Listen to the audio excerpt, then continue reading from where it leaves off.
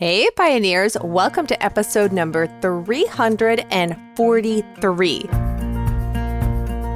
Today's episode, we are going to be talking about stocking up on animal feed, some different feed options, how much feed you need per animal, as well as bulk size ordering, looking for sales, storing your animal feed, and some of the ways that we have had to reconfigure lately based upon now being a dairy cow owner. If you want to check out the blog post that accompanies this episode, as well as a full-on video, I don't usually create a podcast episode, or not always, on subjects that I do YouTube videos on, because oftentimes they don't necessarily lend themselves as well to audio if it's a step-by-step tutorial, which some of my YouTube videos are. But I felt that the YouTube video that I did on stocking up on animal feed now, so if you're subscribed to my YouTube channel, you might have seen that was the newest video that came out at the time of this recording. But I wanted to come and talk about it on the podcast because there were some things that I didn't have in the video, and to kind of share how we are reconfiguring things now that we have our dairy animal. But if you want to read the written blog post that has links and resources, as well as some of the mathematical equations so that you can figure out based on your animal, which I will walk you through here on the podcast, you can access all of that at melissaknorris.com/343. because this is episode number 343. So melissaknorris.com/343. If you have livestock or animals, I highly recommend, if you've got it in your budget and or the space, that you stock up on some of the extra feed if at all possible. Unfortunately, feed costs are expected to go up quite a bit by the summer.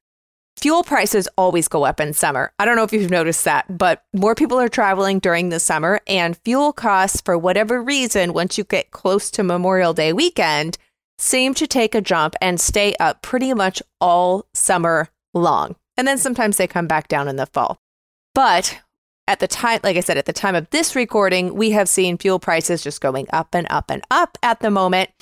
And so what I'm about to tell you is in relation to a degree with the increase in fuel prices, but there's also other factors at play. Now, I am not like an alarmist or a doom and gloom or anything like that. I am what I would consider a realist. So I have a personal friend who is a large producer of hay, and I mean large. And they told me a couple of weeks ago that this summer, hay prices will be at least double, if not triple, and there will be even less hay available, as well as an increase in cost. I've got another friend who gets some feed at a local granary in their area that's actually in a different state than I am, and their local granary told them to expect prices to go up by a minimum of $200 per ton. So the reason that I'm sharing that with you is because when I heard that from two different sources and then looked at crops being planted, the cost of fertilizer and the cost of fuel, all of those have went up exponentially, which means that the cost is going to be put on the consumer. They can't help but raise the cost of goods based upon all of that. And that directly, obviously, because we're talking about livestock feed, is definitely going to affect that. So I hope that it's incorrect. I hope that it does not go up that much, that it only goes up a little bit. But the advice and the steps that we're taking, that I hope you also take, even if prices only go up a little bit, or if they don't go up at all, if they just stay the same, it's not like it's wasted money. You will still be using the feed, and you'll have the peace of mind knowing that it's already purchased. So in order to make sure that you are purchasing enough food, now this depends on your goal. Do you want to have a year's worth of food for that animal? Do you want to have just a month's worth? Do you want to have 3 months, 6 months? Like, that is all going to be based upon available space that you have, of course, your funds and what your goals are. So that might look a little bit different. So we're going to talk about how to calculate out how much feed per animal so that you have a starting point. We're going to first be talking about ruminant animals. And what that means is there are multiple chambers to their stomach, and they usually require a large amount of both roughage and fiber. Ruminant animals include bison, cattle, goats, and sheep. So the general rule of thumb is that a ruminant requires 2.5% of their body weight in dry feed forage a day. So for ruminants, ideally that is going to be hay or grass. And of course, hay is cut grass that has then been dried and turned into hay, or dried a little bit and then turned into haylage, which is a fermented type of feed. So, of course, a smaller, younger animal is not going to require as much because 2.5% of a 200-pound animal versus 2.5% of a 1,000-pound animal is very different. So I'm going to give you the estimates and how we calculate this out for a 1,000-pound cow. Our dairy cow, Clover, whom we've had for almost a month now and is doing very well. Those of you who are on my email newsletter list know that when we first got her, she had mastitis. She actually came to us with mastitis. It had went undiagnosed. And so we had to treat for mastitis. It was a whole ordeal, like nothing like learning trial by fire when you have a new animal. But she is 100% recovered. She is doing great. We're settling into a really good rhythm and are extremely happy, actually, that we have a dairy animal. It has went very well, even though we felt like we had a little bit of a steep learning curve there. So I am basing this because I needed to figure out how much we needed for her. And we're guessing that she's about 1,000 pounds. Now, if you need to know exactly how much an animal weighs, usually what we have done, we don't have a cow or a large scale animals, a large weight or large animal scale on our premises, but we do have a garbage dump a few miles from our house. So we'll load up our cattle trailer empty and go and take it to the dump and get the weight. And then we'll come back, put the animal in it, and then go up and see how much it weighs. And then obviously calculate the difference and figure out what they weigh. We've done that when we've purchased cattle from friends or neighbors and needed to know what the weight was. Or you can do a rough guesstimate. We know by looking at the size of our animals, usually what they weigh when they have been butchered, hanging weight, we can get a rough estimate. So we're guesstimating that Clover the milk cow weighs about 1,000 pounds. So a 1,000-pound cow will consume approximately 20 pounds of dry weight forage a day. And that's where we're calculating 1,000 times 2.5%. Excuse me, that would be 25 pounds a day. So now that I have my mouth correct, a 1,000-pound cow will consume about 25 pounds of dry weight forage a day. Grass hay can vary slightly with the percentages, but on average, your grass hay is approximately 8% moisture content. So you're going to take the 25 pounds of dry weight forage that they need times 8% to account for the moisture, and you're going to get 2. So you add 2 to 25 pounds, and you're going to need to feed 27 pounds a day. Estimate that there will be some hay wasted. The cattle will pick through hay. It needs to be of certain length and the things that they like. They are never going to consume every single strip of hay. So we round up and think about 30 pounds per day of grass hay, if that's what we're feeding, is the need if the cow is not on any type of pasture. Now, of course, during the spring and summer months and into the fall, we're not having to feed any hay or haylage because she's eating all pasture grass. And then as we move into winter, there's some parts where we don't have to feed as much because there's still a little bit of pasture, etc. So you will need to take into account, hopefully they're on acreage and you're not having to feed hay all year round. Now, we actually predominantly feed haylage, and it has a much higher moisture content. Usually haylage, again, these are averages because it's going to depend on who's baling and what moisture content that they're baling it at, etc. So we just went with an average of 40%. So based upon that calculation, it adds another 10 pounds So we need to feed 35 pounds a day if we're feeding haylage, with a few additional pounds for waste. Now, when we're talking ruminants, of course, sheep, they're smaller, and goats, but oftentimes, especially if you're talking bison, but cattle, they're a lot bigger. So most of the time when you're buying the feed, unless you're buying it from like a feed store where you're actually just going in and buying individual bales, usually if you're ordering it from a farmer or large, you'll order it by the ton. Now, when we're getting our big round bales, we know approximately how much they weigh, and we will go with the number, but we know also what the full tonnage is of that haylage. How much feed per pig per day? Now, again, this depends upon the age and weight of the animal, but a rough estimate is going to be 4% of their body weight a day for pigs. So a 100-pound pig would require 4 pounds of feed per day. You do want to make sure, and this is not just for pigs, any livestock, that they are getting the proper protein amounts, which can vary by age. With pigs and with chickens, they usually have at least with the chickens, they have a higher protein percentage need when they are younger. And then after they reach a certain weeks of age, that protein demand goes down a little bit. And with chickens, you have a difference of protein needs based upon if they're a meat bird or if they are a laying hen. You also have to remember that animals eat more in cold weather to maintain body heat, so you want to calculate extra if you're keeping them through the winter months. Now, with your chickens, as I said, for meat bird versus hen for eggs, it's going to be a little bit different.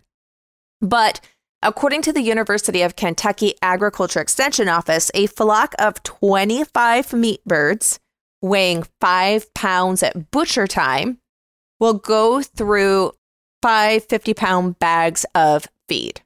And they eat a lot more as they reach maturity than obviously they do when they're little baby chicks in the beginning. Now, for laying hens, if you don't have access to free range or a chicken tractor where they are supplementing by being on pasture, a good rule of thumb is to feed them 1/4 to 1/3 pound of feed per chicken per day. Now, there are ways that you can supplement feed and things that you can add to it that you can grow yourself, other things besides buying like commercial feed and or even hay, which I may do another episode on. I don't think that I'm going to be able to get into that fully on this episode. So if that's something you guys have interest in, do let me know and we can look into doing a whole episode dedicated to that. But this one, I kind of want to talk a little bit more. If you don't have these animals, but you're planning on getting them, or you have them, you're like, man, I'm not sure how to calculate out exactly how much I have. Those are some basic formulations and averages on what they need. But as far as feed options, you also can look at using different feeds as long as you understand the macros, which is your fat, protein, and carbohydrates. So for an example, with our dairy cow, and all cattle ideally should be eating mainly grass. That's why we're huge proponents of doing grass-fed animals, ruminants, which is what cattle are. Their system was made to digest grass. Can they digest grains? Yes, they can, but it actually changes a lot of things, both in the way that their systems are working and then also in the end product that we're consuming. So for us, we supplement with the dairy cows only a small amount of grain, but it's very small. And in my area, most of the organic dairy mixes that we could find at our local granary, they didn't have a specific organic mix, and their dairy mix contained a lot of byproducts, and a lot of them came from canola oil. And one, I don't want canola oil. It's a highly genetically modified crop, and that's not something that I am interested in giving any of my animals or consuming through their milk and or their meat and or eggs. But the organic pig feed that my local granary has is the same percentage of the protein macros that you need for a dairy animal. So I purchased the organic pig feed as part of what we are feeding our dairy cow. As I said, it's really important to know the requirements of your animal's base macros and also their mineral needs. So salt, iodine, selenium, whatever their other mineral requirements would be. Now, right now, I'm kind of speaking directly towards dairy cows and cattle, but you do have specific nutrients and minerals that also need to be met, and that can vary slightly based upon the animal. There are certain feeds that work for numerous animals, and that's oftentimes what you'll see for sale is a oats, cob, and barley mix. This is true both in our pantry shopping for our own selves, but also for our animals, is to do bulk size ordering. Now, this is going to depend on the feed store that you're purchasing from. Sometimes they have larger options to buy feed than what's on display. You'll definitely want to check with them. And oftentimes farmers too, if you're buying a larger portion of feed, sometimes they'll give you a bulk discount. So you'll have to check with where you are locally, but it never hurts to ask. One of the things that we can do at our local granary is we can order super sacks. Now, sometimes you can order by the ton, but ours actually has super sacks. So it's a little bit in between, like instead of getting a 50-pound bag of feed or 40-pound, depends on what size they're bagging, but that's kind of usually generally the sizes. Instead of ordering it by the ton where it would come in like a huge truck, you can get their super sacks. And we do have to use our full-size Dodge truck in order to go and pick these up. But they usually are between 500 and 600 pounds of feed. So I definitely get a discount, and I've got a much larger amount of feed, which is cheaper than me buying it in the individual bags. I have to check an order ahead of time. They usually require ordering ahead of time, and then they'll call you and let you know how far out they are from that, and then you come and get that.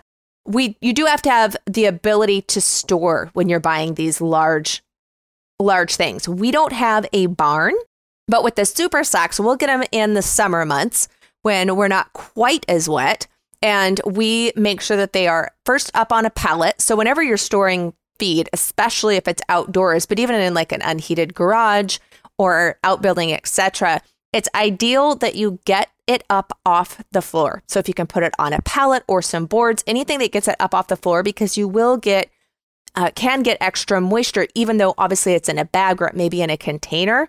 Ideally, it's up off the floor for long term. So we put pallets down, and then we set that we have to use our tractor or a big piece of equipment to unload it and to set it, as you can imagine, with it weighing that much. And then it has good coverage. So it's not going to get rained on. It's not going to get moisture. Now, keeping rodents out of said things, that can be a little bit harder. So we've got lots of barn cats. We like to set traps out, etc., to try to keep the rodent population down, mainly mice, especially mice and or rats. So you want to think about that. If you're going to amass a large amount of feed, especially things that are more grain-based, are you going to be able to keep rodents out of it or go through it fast enough before they're going to really get in there and, make a mess of things? And it's not really them consuming the feed. I mean, there's that, but then they're going to poop all over it. They carry disease, all sorts of things. So we usually use these big super sacks and get them in the spring and the summer. And we know they're for a specific crop, like for our pigs. So we'll have them maybe for a few months, but we're going through it relatively quickly. And it's out in an area where all the barn cats can get around it and catch hopefully any mice and or pests that would be getting into it. We also will put the different bag, like if you're buying 50-pound bags and getting multiples of those, we will store those in metal garbage cans that have the lid. That is a better deterrent than just keeping them in the bags that they come in, as far as keeping moisture out and also keeping other pests out. Plus, if you open it up and pour it in, you're going to be able to fit more into that. We also have gotten the food safe, like 55-gallon drums, the barrels. Those will also work. You just want to make sure, obviously, that everything's really dry before you're pouring it in there and sealing it up. But those can be another really nice option. We have a container, one of those big like shipping containers that we use for our storage and as our garage right now. So we'll put them in there because I can completely lock that up, and then it's airtight so rodents can't get in there and or moisture. So that has worked really well. And that's where we'll store quite a few bags of our feed before we're just using the one that's open that we're actually using. We'll do our back stock there. Now, we've talked a lot about livestock animals, but also your pets. I have another friend who will look for stores if they have like annual sales or if they offer discounts on feed. And they have a local feed store that does a big anniversary sale. And so they buy an entire year's worth of their dog food when that anniversary sale comes around, because they can get one bag of food and then you get the second bag 50% off.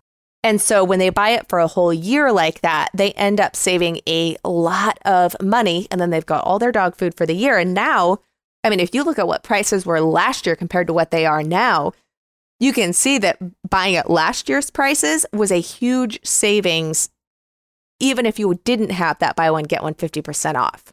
Now, like I said, we don't have a barn, and so we buy and feed the haylage for all of our cattle.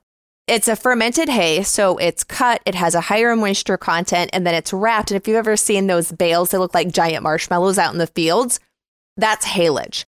We do that because we don't have a barn to store hay. It also has a good protein count. It's really good, and it meets nutritional needs of both beef cattle as well as our dairy cow. Actually, dairy cows can do really, really well on haylage. But it allows us to store it outdoors without a barn. And we have a relationship with our local farmers. And so we've been buying our year's worth of haylage from them for years now. So we're a standing, established customer. They know that we're always coming. We know how much we need, etc. So if you can build relationships with any type of local farmer, and I like supporting people who are in our community and knowing who they are, going and seeing their field and their practices and all of that type of thing, is ideal. So if you are newer to having your livestock and you don't have those established relationships, like, get them as soon as possible. Start asking around, looking at local farms, calling, getting in orders, seeing how they do things, how do they prefer to do things. Because if you wait until the summer or even the fall, and especially as you go into winter, oftentimes they're already sold out. All of the feed is already spoken for, and you're going to be paying a lot more than if you do it earlier in the year and even just securing your spot. Now, like I said, we have been buying our hay for years from the same people, and we pretty much run the same herd size because we can only raise so many cattle on the acreage that we have and the pasture. And we've really been able to dial that in with, oh goodness, about 15 years now of having beef cattle.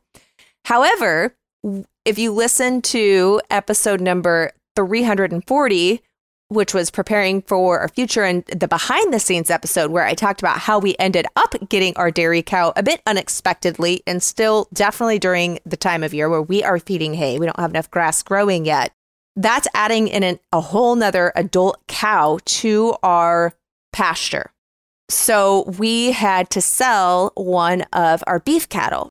And if you sell it as beef, you are going to make a lot more. You can charge a lot more per pound than if you're just selling the live animal. She actually was bred back. So it was a cow that was bred, and she was due in about 4 weeks from when we actually sold her, and they came and picked her up. So they were getting a cow, soon, almost a calf pair.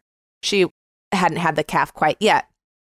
But we weren't able to get nearly much per pound from her as we could have if she had been butchered and someone was buying a half, whole, or quarter beef from us.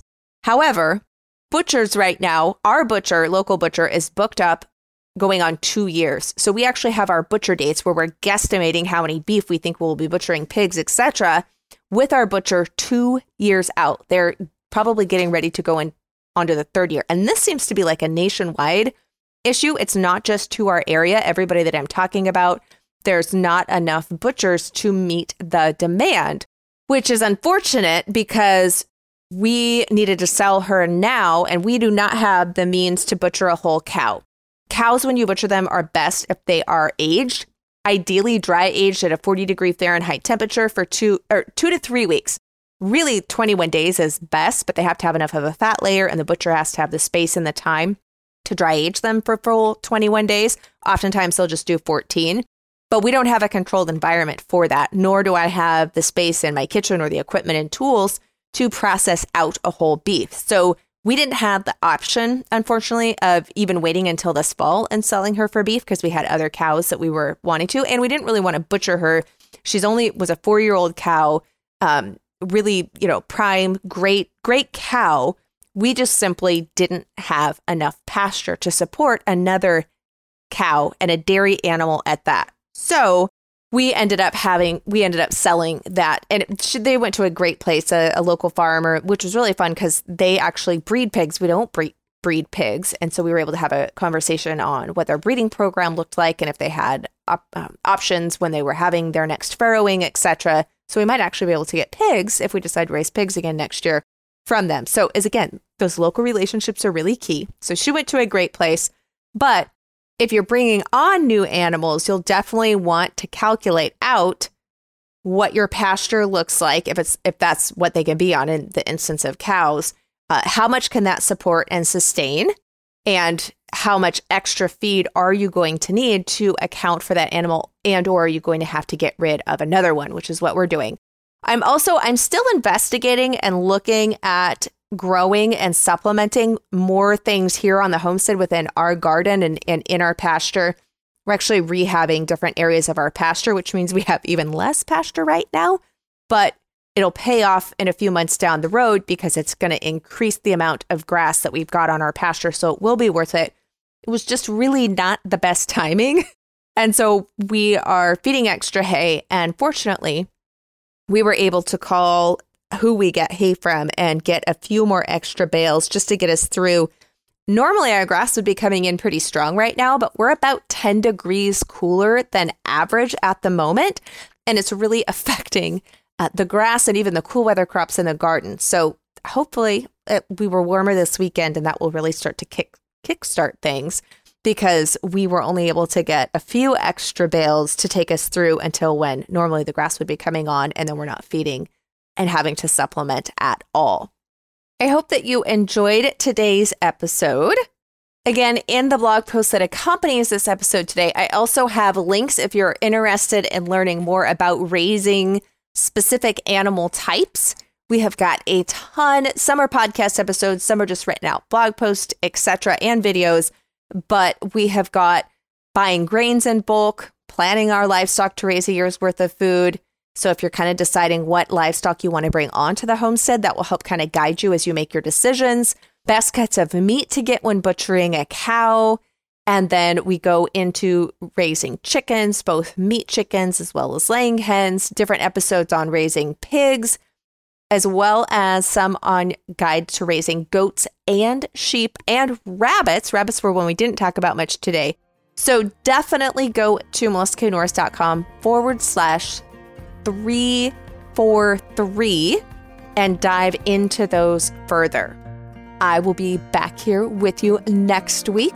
Until then, blessings in mason jars, my friend.